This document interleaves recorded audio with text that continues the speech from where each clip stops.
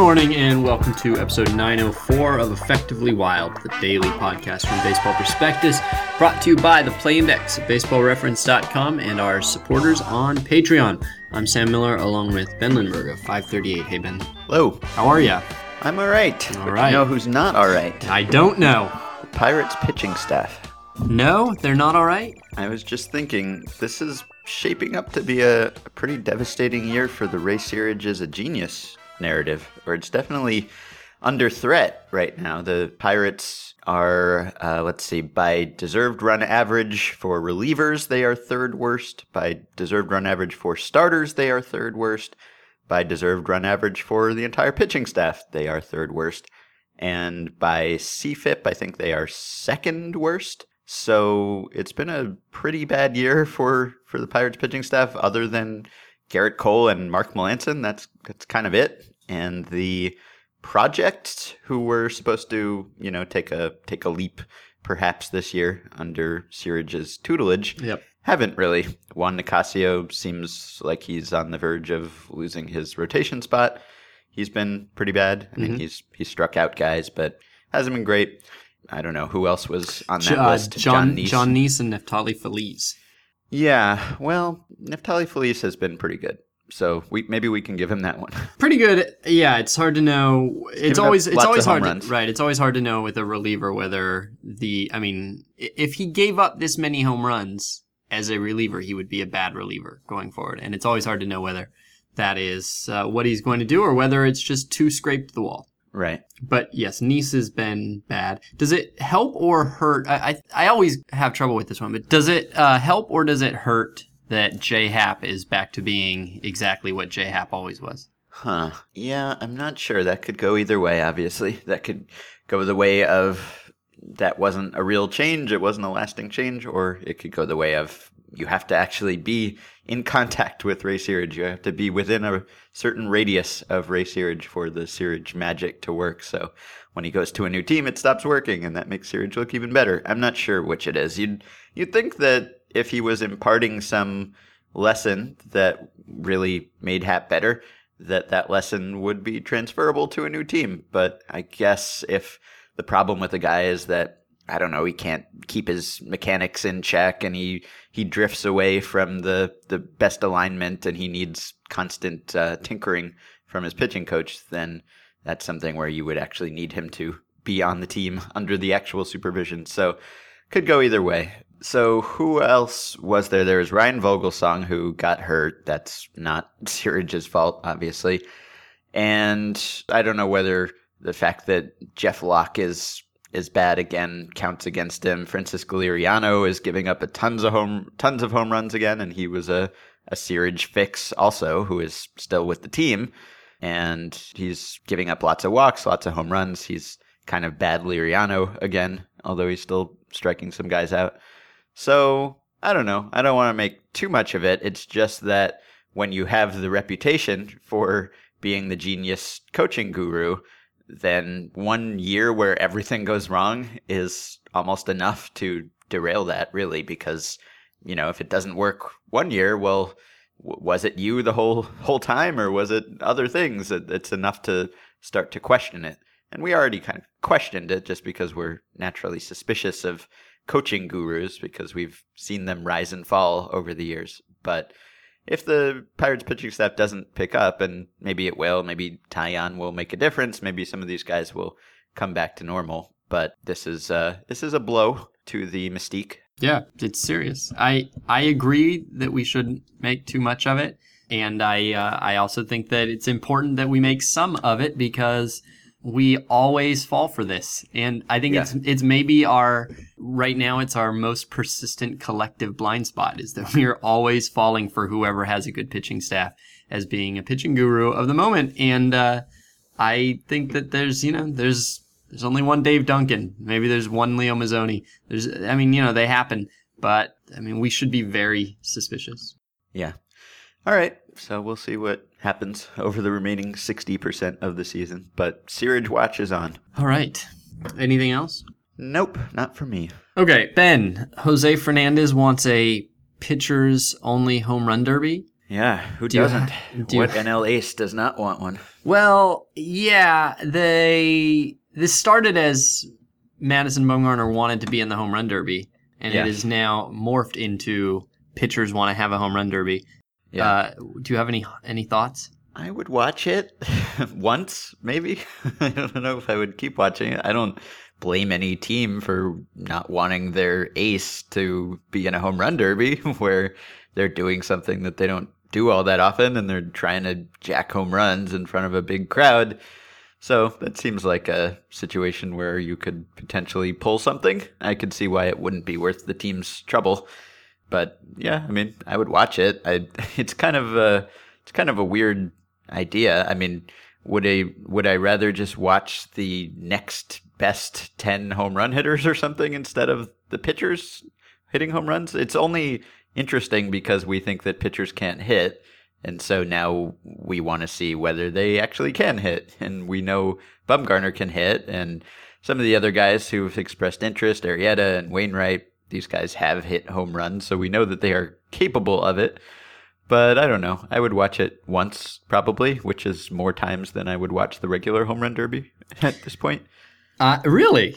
So if there was a pitcher's home run derby and then there was the regular one with, Stanton, and like if you could do a pretty good, like, because the one as it is now, there's always some dead spots, and I'm not that interested in Todd Frazier, for instance. But like if it was Stanton, if Stanton's in it, I'd watch any home run derby with Stanton. Yeah.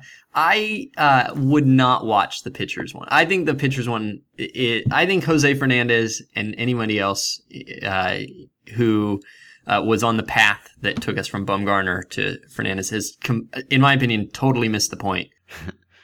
I want to see Bumgarner in the home run derby. Like, I think that would be fun. Yeah. Because it's Bumgarner. And he's the only one who I'd really actually be interested in. Because and B, he has actually hit home runs yes, as often as anyone else. Exactly. Like, did you see the fun fact? This is like an all-timer. That Bumgarner has as many home runs, as many or maybe one more, but I think as many home runs as Babe Ruth had as a pitcher in the same number of innings pitched. So Bumgarner's pitching career and Babe Ruth's pitching career have essentially lasted the same amount of time, and Bumgarner has as many home runs as Babe Ruth had in his.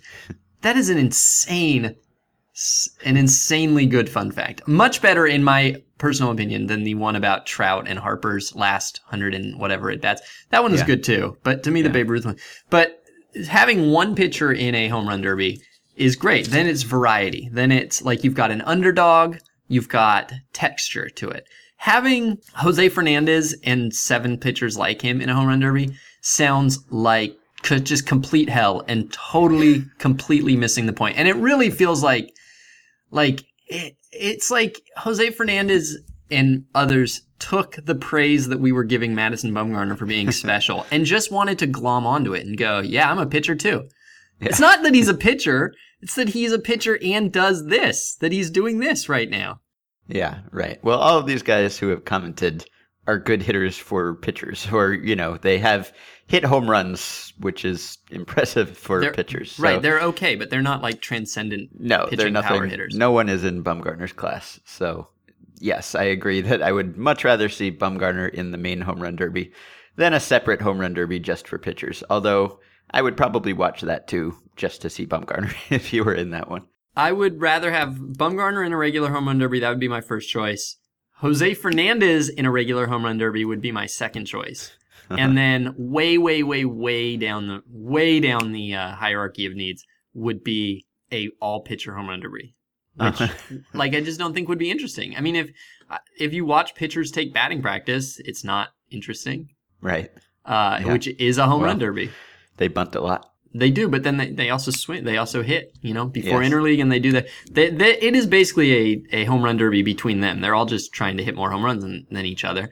And it's not interesting. Whereas watching Giancarlo Stanton take BP is itself, the reason home run derby is interesting is because it takes BP, which is already interesting if you're a big power hitter, and adds a competitive element to it. But the pitcher's BP does not have the pre-existing interest. Right. And I'm offended on Bumgarner's behalf that Fernandez is trying to make them a cohort. You're not the same. I agree with that. Okay. I would take a prospects home run derby or rookie home run derby as part of the like if it was rookies against veterans, I'd take that. Although it maybe not rookies. If you it's hard because like rookies aren't rookies for very long. If there was a prospects home run derby though, if it was prospects against big leaguers, I'd be into that. Yeah. And I guess, look, if they could convince me, which they can't, but if they could convince me that a team of pitchers could homer at anywhere close to the rate of Giancarlo Stanton and even Todd Frazier in a derby, I would watch a competition between those two. I'm not interested in seeing pitchers compete against each other. I am interested in seeing pitchers compete against power hitters. That wouldn't be much of a competition, right? Well, no, it would have to be. It would have to be competitive. If it weren't competitive, it wouldn't be fun. But if it were competitive, which the premise of this is that Bumgarner might be competitive. Yes. And so I'd want to see it, but I just feel like it's just such a massive missing of the point that I'm just insulted by it, and I'm really upset about it. Well, Arrieta hit the longest home run, right? By a pitcher. The one that, I mean, he's going opposite field. He's hitting some real shots, not with the frequency that Bumgarner does, but when he hits one, it's a real big boy home run. It's a slippery slope where you put, I mean, Bumgarner is in a class of himself, and then you say Arrieta, well, he hit some real moonshots, so maybe we could put him in. And then Wainwright's not interesting. I mean, he hits one every now and then, but nothing special. He's got 7 in 650 career at bats. So he's Alcides Escobar. Right, yeah. I mean, yeah. I think we have to ask what are we trying to get out of all of these exercises? So for regular power hitters, when we have a home run derby, we want to see home runs like we've never seen before. There's a belief that in a home run derby, it's not a belief, it's true. In a home run derby, you get to see all the highlights. It's like the Red Zone channel in a competition. It's just nothing but 470-foot home runs. And every single one of those moonshots really does make me go, wow, you know? Yeah. I guess instead of the Red Zone channel, it's more like it's the equivalent of when buildings collapse. And every single big home run, I giggle, right? So that's part of it. And then part of it is much less interesting, but part of it is that it is a competition that sort of feels like, you know, some sort of skills competition. And you're kind of interested to see who has the best skill among these people that are the best at this skill in the entire world. And so if Bumgarner joins that, then that's really interesting because, you know, like just for novelty's sake and to sort of get a sense of how good Bumgarner is. But if there were 8 pitchers, you're not getting reliable moonshots. You'd get some home runs, but not reliable. And I don't particularly care who the best power hitter is among pitchers in batting practice. Yeah. I'm not that interested in the competition. So what would you be interested in? Why would you watch it? Well, I'd watch it just because it hasn't happened before, and I'd want to see how bad certain guys were. I'd be kind of curious just to see how regularly all these pitchers, if you go 8 deep, are they just embarrassing themselves? Can they actually hit home runs regularly? I wouldn't watch it a second time, but I'd watch it once. But yeah, I mean, Bumgarner has hit home runs as often as anyone, and so there is a real case to be made that he is as good a home run hitter as anyone who could be in the home run derby, sort of. And so, yeah, you would definitely want to see if he could stack up, because we're all really curious what would happen if you gave Bumgarner a season worth of at-bats and he were just a regular hitter, or you were using him as a pinch hitter all the time. Would he keep hitting all these home runs, or have pitchers gone easy on him because he's a pitcher? And so, yeah, that would be fascinating to see Bumgarner compete against the best power hitters, but no one else. All right. Did you see the video of the Texas A&M crowd chanting when the pitcher threw a 4-pitch walk?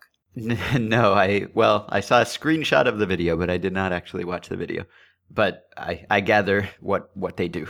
Yeah, they shame you for intentionally walking someone. It really is great. And one of my favorite pieces that I ever wrote before I worked for you was about Derek Holland throwing 12 or 13 straight balls in the World Series, and just watching like sort of the slow deterioration of his soul in front of everybody as the camera's shot gets tighter and tighter, and the crowd gets louder and louder. And it becomes, after about the 7th ball, it becomes this sort of almost like frenzy where you're not sure if you're watching a career end right in front of you. Yeah. And you're not sure if he's ever going to throw another strike.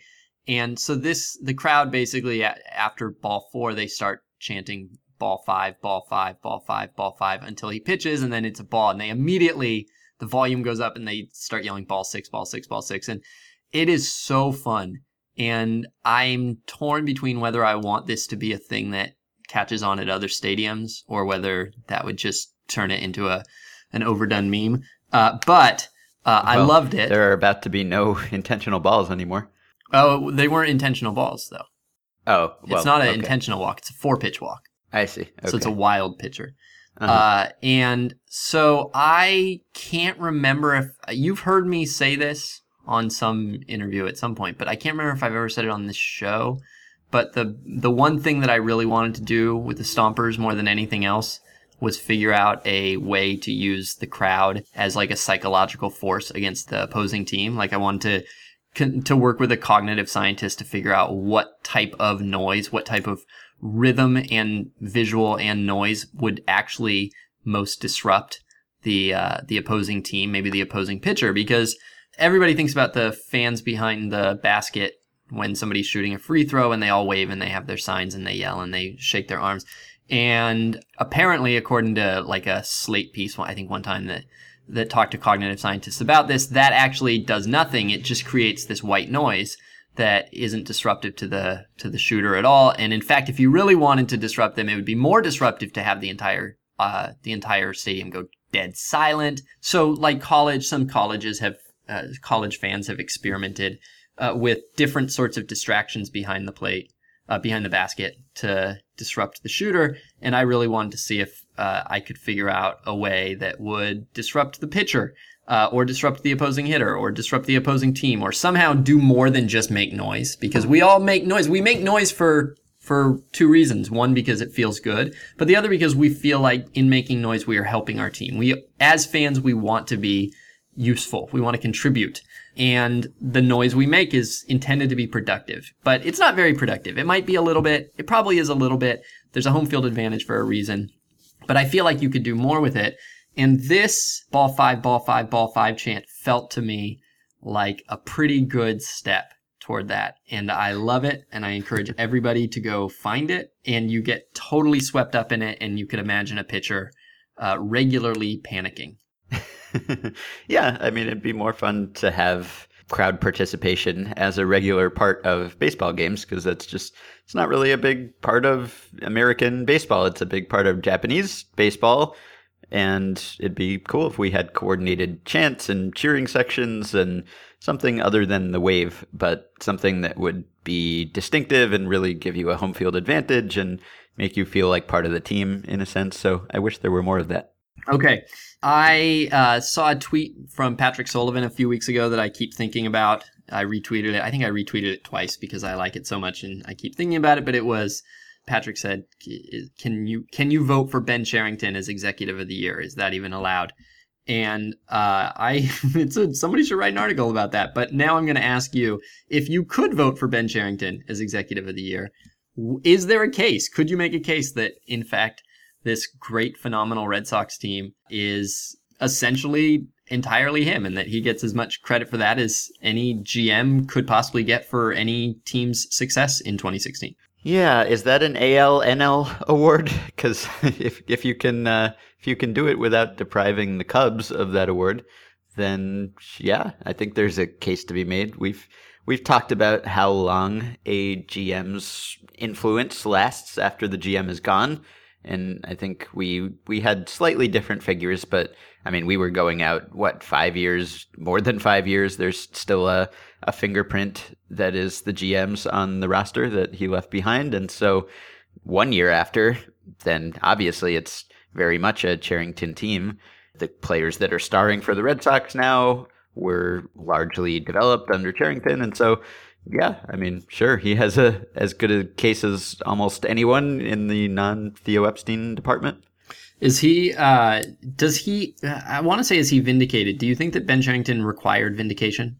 I think he did, yeah. I think even when he was let go, a lot of people pointed out that, some weird things had gone wrong and he'd done a lot of things right and he won a World Series. And so I don't think he was looked at as a complete disaster or anything. But yeah, I mean, after the last place finish and after Hanley Ramirez and Pablo Sandoval and those disastrous signings, I think his reputation was certainly was hurt by those. So yeah, I think he is in need of some rehabilitation. And the fact that guys like Betts and Bogaerts are amazing now, and well, you can't really restore the luster of the Sandoval signing, but Right. other than that, and Hanley's not, those two moves, the Hanley Sandoval moves, only look ever so slightly better than they did 8 months ago. yeah, well, Sandoval looks worse, and Right. I mean, cumulatively though. right. So yeah, and I mean, I don't know. You could, I'm sure that if the Red Sox go on to win the division, make the playoffs, have a good year, a lot of people will credit Dombrowski and fairly, I guess, for putting the finishing touches on and for going out and getting the ace that they lacked and getting Kimbrel and getting those kind of high profile pieces that the 2015 team didn't have. So, I mean, I think it hurts that the thing that people held against Cherington was that he didn't want to do that. He didn't want to go get the big piece. He wanted to just have a rotation full of, number 3 starters and they'd all be okay and they'd get through it that way. And he didn't want to go after the ace. And that turned out terribly. And then they go get the ace and they go get the closer and now they're a good team again. So I think a lot of people will probably look at this as Dombrowski doing something that Cherington failed to do. But Dombrowski he got Price, he got Kimbrel, he got Carson Smith. Smith isn't pitching. Right. And there were some people who were, thinking that he might be high injury risk before they got him, and sure enough, he's injured. Kimbrel's been good. They gave up a very large fortune of players to get him, but he's been good. He hasn't been the greatest closer in baseball or anything like that, but he's been good. He's helped. And then David Price has not been good, and it's still, I think it's an open question of whether that's troubling or not. The velocity is down. The raw stats are way down. On the other hand, sort of some of the peripherals are not as far down. So it's not totally like you could point to those 3 moves and say that they're unambiguous successes, or that they're even the reason that the Red Sox are doing that well. I mean, we're talking about, an ace who has an ERA of almost 5 and a relief shutdown setup man who has 2 2/3 innings pitched. And then, and then Kimbrel, which is fine. But if you're the Red Sox and you go into the offseason, you ought to come out with at least Craig Kimbrel. So not knocking any of those moves. It's too early to say whether they're good or bad, but I wouldn't say that those are the reason that the Red Sox are good this year. It's also unclear, though, whether the reason that the Red Sox are good this year is how much credit to give to Cherington and how much credit to give to the organization as a whole and how much to give to Dombrowski. So if you just look at Bogaerts, Betts, and Bradley, because those 3 plus David Ortiz having the best year of his career at age 40 are the primary reasons that this team is as insanely good as it is. Yeah, and Bradley, I think you have to give a lot of credit to Cherington. I was just listening to an interview with Rob Neyer and Bill James, and Neyer was asking him about Bradley and the decision to call him up and then the decision to stick with him. And James was saying that Cherington was a very strong advocate for keeping Bradley and for believing in him, even though there wasn't much historical precedent for someone being as bad as he had been and then going on to be a good player. So he was evidently a big Bradley backer, so you have to give him credit for that, I think. Good to know. And as for Betts and Bogaerts, I mean... Great players that just got turned 23 instead of being 22. Yeah, basically. Yeah. Okay. All right. And David Ortiz is having the best offensive season in the game. That I don't think we can give credit for that to anyone but David Ortiz, really. So, I mean, it's like a historically great offense. It's by far the best offense in baseball. And the only part of that offense that you can give Dombrowski credit for is Chris Young, who has been very good, but he's one guy who hasn't played all that much. So that, and maybe the willingness to give Travis Shaw a starting job and bench Sandoval even before he was hurt, possibly. So maybe that is Dombrowski, but the rest of it is people who were there already and are just older or healthier or better for one reason or another. So if you had a World Series share to give to the GM position and you could split it up however you wanted to who you thought deserves the most credit for, this team right now. I would give Cherington 70%. Okay, 70%. I think I'd go higher. I would go higher except that it feels weird to give it to a GM who's not there. So I might think that it was weird. I just might think it was weird. But I would probably go even higher than 70%. I might go like 87%. Okay. All right. Let's see. What else do I have on my list here? Clayton Kershaw. I want to give an update on Kershaw versus Pedro. Okay. I have broken out Kershaw against non-pitchers and Pedro against non-pitchers in their 3-year peaks. So Kershaw's 3-year peak is this year, last year, and the year before. Martinez, 99 to 2001. And facing pitchers was a big part of your hatchet job on Clayton Kershaw. And so and this is still not going to be, perfectly valid because Martinez pitched in a much tougher ballpark than Kershaw, and I'm just going to ignore the ballparks. But over the 3-year period, Kershaw and Martinez have essentially the exact same line against non-pitchers. Kershaw 196, 232, 287. Pedro 189, 236, 274. The average hitter in the American League by OPS was 50 points higher than the average hitter in the National League by OPS. So if you're adjusting for level of competition, ignoring ballpark, Pedro Martinez has an OPS minus allowed of 65 and Kershaw of 71. So that goes against my argument that Kershaw is getting closer. He is still measurably worse. However, if you look at just the best year, the very best year, this being Kershaw's, though it's not done, Pedro's being 2000. Kershaw against non-pitchers this year has allowed a 172, 189, 247 line, which, by the way, is 172, 189, 247 against major league hitters. That is a 436 OPS against major league hitters. Pedro's best year. Is it that much lower against actual pitchers? No, he's given up the home runs to Bumgarner. Yeah, so. This is a fun fact. I've hidden the lie, but you found it. Pedro against non-pitchers in 2000, 167, 213, 259. So that is higher, as well as it's an extra 24 points of on-base percentage and an extra 12 points of slugging percentage. Of course, again, the quality of competition. So Kershaw has faced mostly National League hitters. National League hitters, excluding pitchers, have a 747 OPS this year. Martinez faced mostly American League hitters who had a 791 OPS. If you do OPS minus for just the 1 year, Kershaw 58, Pedro 60. So we've still got ballpark. However, just if you ignore the pitchers, if you lop out the NL advantage of getting to face pitchers, Kershaw has arguably gotten there for a year. Wow. All right. Just for the year. Something to watch. Yeah. All right. Matt Shoemaker, Ben. Yes. What in the world? I'm not sure that there has ever been anything as incredible as Matt Shoemaker's first and second half of the current season splits.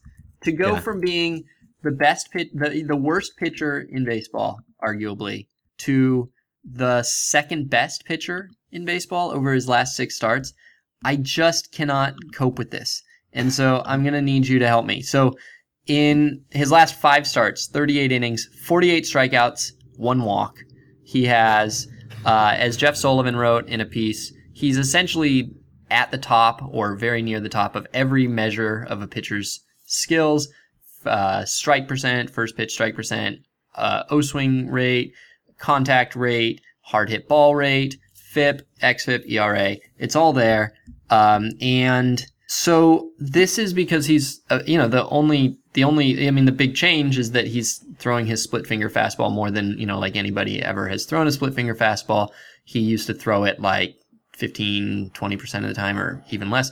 Now he's throwing it almost half the time. And so I want to get your kind of Rich Hill-esque sense of how much what we think about Matt Shoemaker's next 30 starts.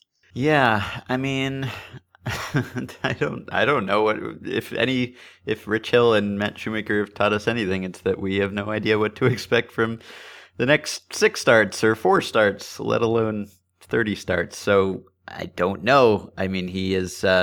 I guess he's throwing more pitches outside the strike zone probably as he's throwing all these splitters. So maybe there could be some kind of counter adjustment where but he's walked one batter in 38 innings. So some adjustment still gets him to Carlos Silva.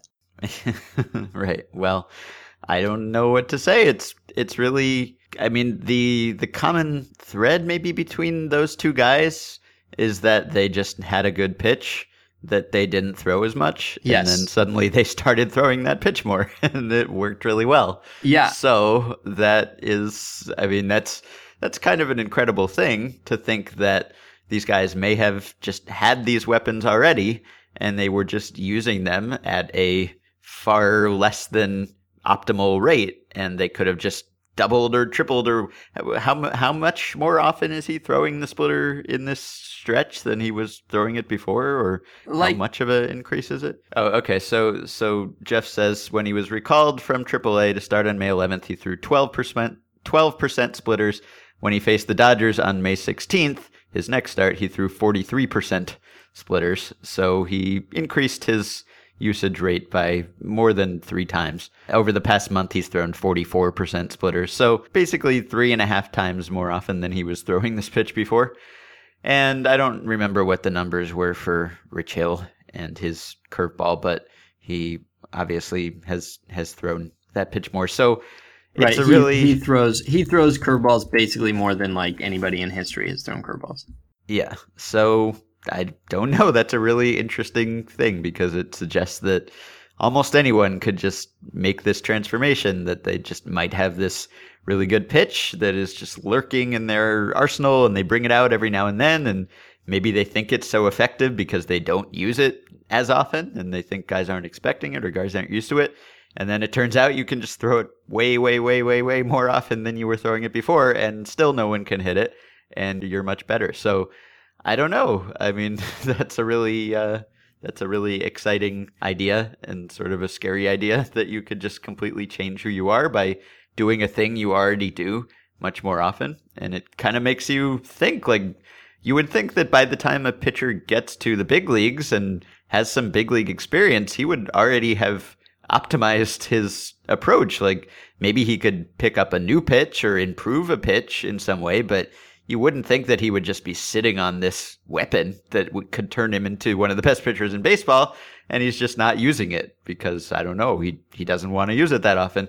You'd think that at some point he would have said, well, what would happen if I threw this more often? It seems to be working pretty well for me. Or a pitching coach would have said, hey, why don't you throw that really good pitch more often? Or a front office analyst would have said, hey, this is a really effective pitch. You should throw it more often. So it's really hard to believe that this could be the case for that many guys that they could undergo such a transformation. Yeah, you have to. It's hard to know whether this is only because Rich Hill has an elite curveball and Matt Shoemaker has an elite split finger, and if it was, if it wasn't, I don't know how good Shoemaker's splitter is, to be honest. But assuming for the moment that it's a extremely good one, maybe most pitchers don't have a pitch that they can throw, but it does change. I mean, I think that we have maybe what we learn is that we've misunderstood the sort of game theory applications of these pitches. We tend to think, well, the curveball is, or say the splitter.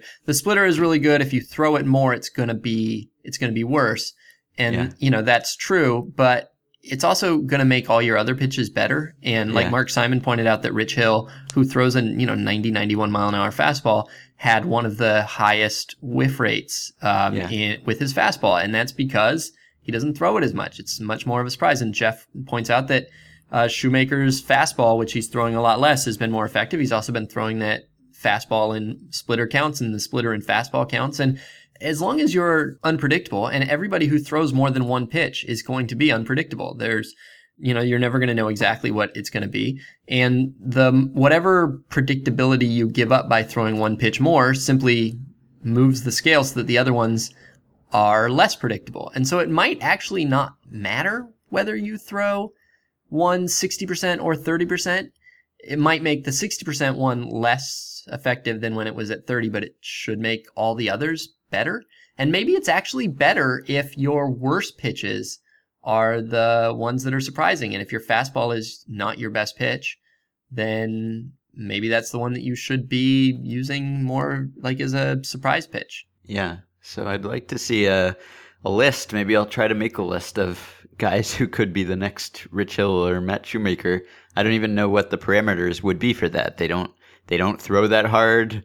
They have a pitch that is not a fastball that they don't throw that often, and maybe it's effective, but they still don't use it that much. And so maybe they could be the next candidate to be a Hill or a Shoemaker if they just suddenly tripled their usage of that pitch. So I don't know. It just reinforces the idea that we don't know very much. There are a lot of things that can surprise us. The other thing is that the splitter is such a weird pitch that, when I was growing up, the splitter was the pitch that like everybody good threw a splitter. And there was a feeling that the splitter was really bad for your arm. And I think that feeling still exists. There was an article in the New York Times in 2011 about how the splitter had almost totally disappeared, especially in player development, because everybody considered it too harmful for your arm. And Beyond the Box Score looked at this with unfortunately, because not many people throw it, a fairly small group of pitchers, but found, essentially the same injury rates as for anybody else. And it's an interesting article that my favorite quote in this New York Times piece is from Joe Madden, who talks about why nobody in the Rays system was taught one and why they in fact discouraged their pitchers from developing one, citing health reasons as well as the belief that throwing it too much can reduce the velocity of a pitcher's fastball. And then Madden says, I always thought that if thrown properly with the fingers really split like a forkball, that's when you get hurt because there's no resistance against the ball being thrown and it really put a lot of pressure on the elbow. Okay, interesting. And then he goes on, but it's not just about them getting hurt. They'll never develop their other pitches because they'll always get guys out with that pitch. Well, that seems like a good pitch to know.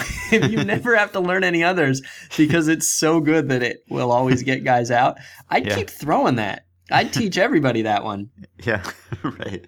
So I don't know if Matt Shoemaker is tempting fate now by if this is his desperation attempt to save his career, and that he's gonna leave it all. He's just gonna bet on his elbow being able to handle it, and if it doesn't work, well, he was a 30-year-old undrafted free agent who was carrying a 9 ERA into AAA. Yeah. Exactly. Maybe this is just what he had to do, and maybe you would never recommend this for somebody who had better future prospects.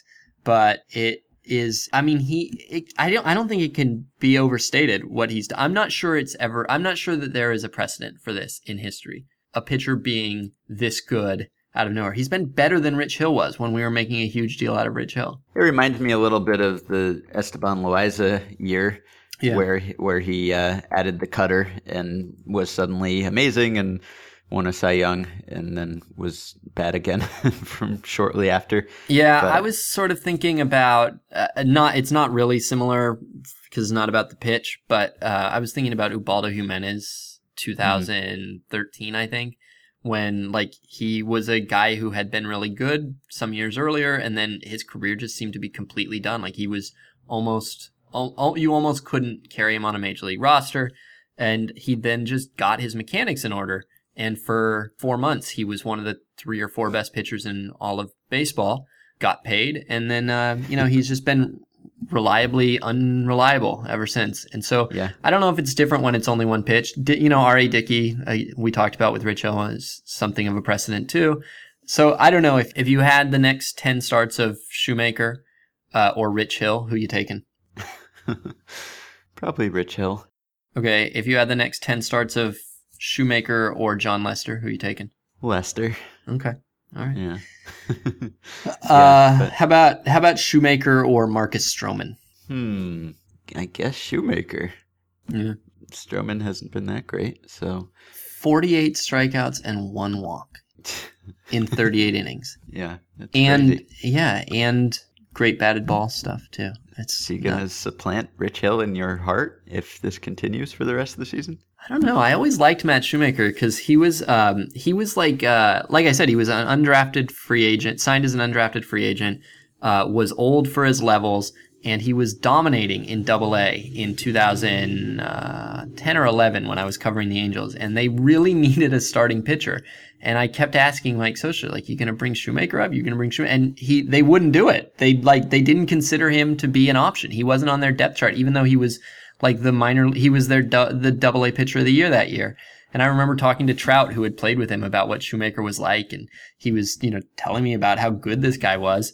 And then after that, just like 3 years passed where Shoemaker disappeared. Like, he's bad again. Like, he goes to AAA and he was not good. And then all of a sudden, he's a 27-year-old rookie who finishes second in Rookie of the Year voting, and then bad again. And so I like Shoemaker, but I have quit trying to guess what's next. Yeah. He used to have really incredible facial hair too, and I don't know if he still does, but I guess he still has. He has a beard. He has a big beard now, but facial hair is no longer interesting. He used to have like this really great Fu Manchu. All right. Should we mention that the Tigers PR Twitter account has become self-aware, possibly? That like 10 different people pointed out to us their tweet from yesterday, which was worse than the previous Michael Fulmer fun fact that we mentioned on the podcast a couple weeks ago. This one was, Ian Kinsler is the 5th Tigers player since 1913 to score a run in 40 of the team's first 63 games of a season. Yeah. And that was 1 out of 2. And then the second tweet was the list of other players who had done it, the previous 4 players who had done it. So yeah, that was bad. It's perfect. And it really, I think at this point, it's such a convoluted fun fact that anybody who's going to send us a fun fact now just needs to think, is this better than the Tigers one? Because if it's not, then like we're just going to be disappointed. Like, really, a standard has been set. This might have ended this thread. Yeah, maybe so. Okay, so we have covered many topics. That is it for today. You can support the podcast on Patreon at patreon.com/effectivelywild. Today's 5 Patreon supporters are Adam Mayel, Ted Miles, Ryan Layback, Michael Workman, and Andrew Mearns. Thank you. You can also buy our book, The Only Rule Is It Has to Work, our wild experiment building a new kind of baseball team. I'll get one more Father's Day plug in there. You can still get the book in time. Go to the website at theonlyruleisithastowrk.com to read more about it, check out the excerpts and interviews and reviews, as well as to watch a lot of video and photos and read some stats. Please leave us a review at Amazon and Goodreads when you are finished with the book, and we hope that you will join our Facebook group at facebook.com/groups/effectivelywild. Rate and review and subscribe to the podcast on iTunes, and get the discounted price of $30 on a 1-year subscription to the Play Index by using the coupon code BP when you sign up at baseballreference.com. We'll be doing an email show tomorrow, so send us your questions at podcast@baseballprospectus.com or by messaging us through Patreon. We will be back then.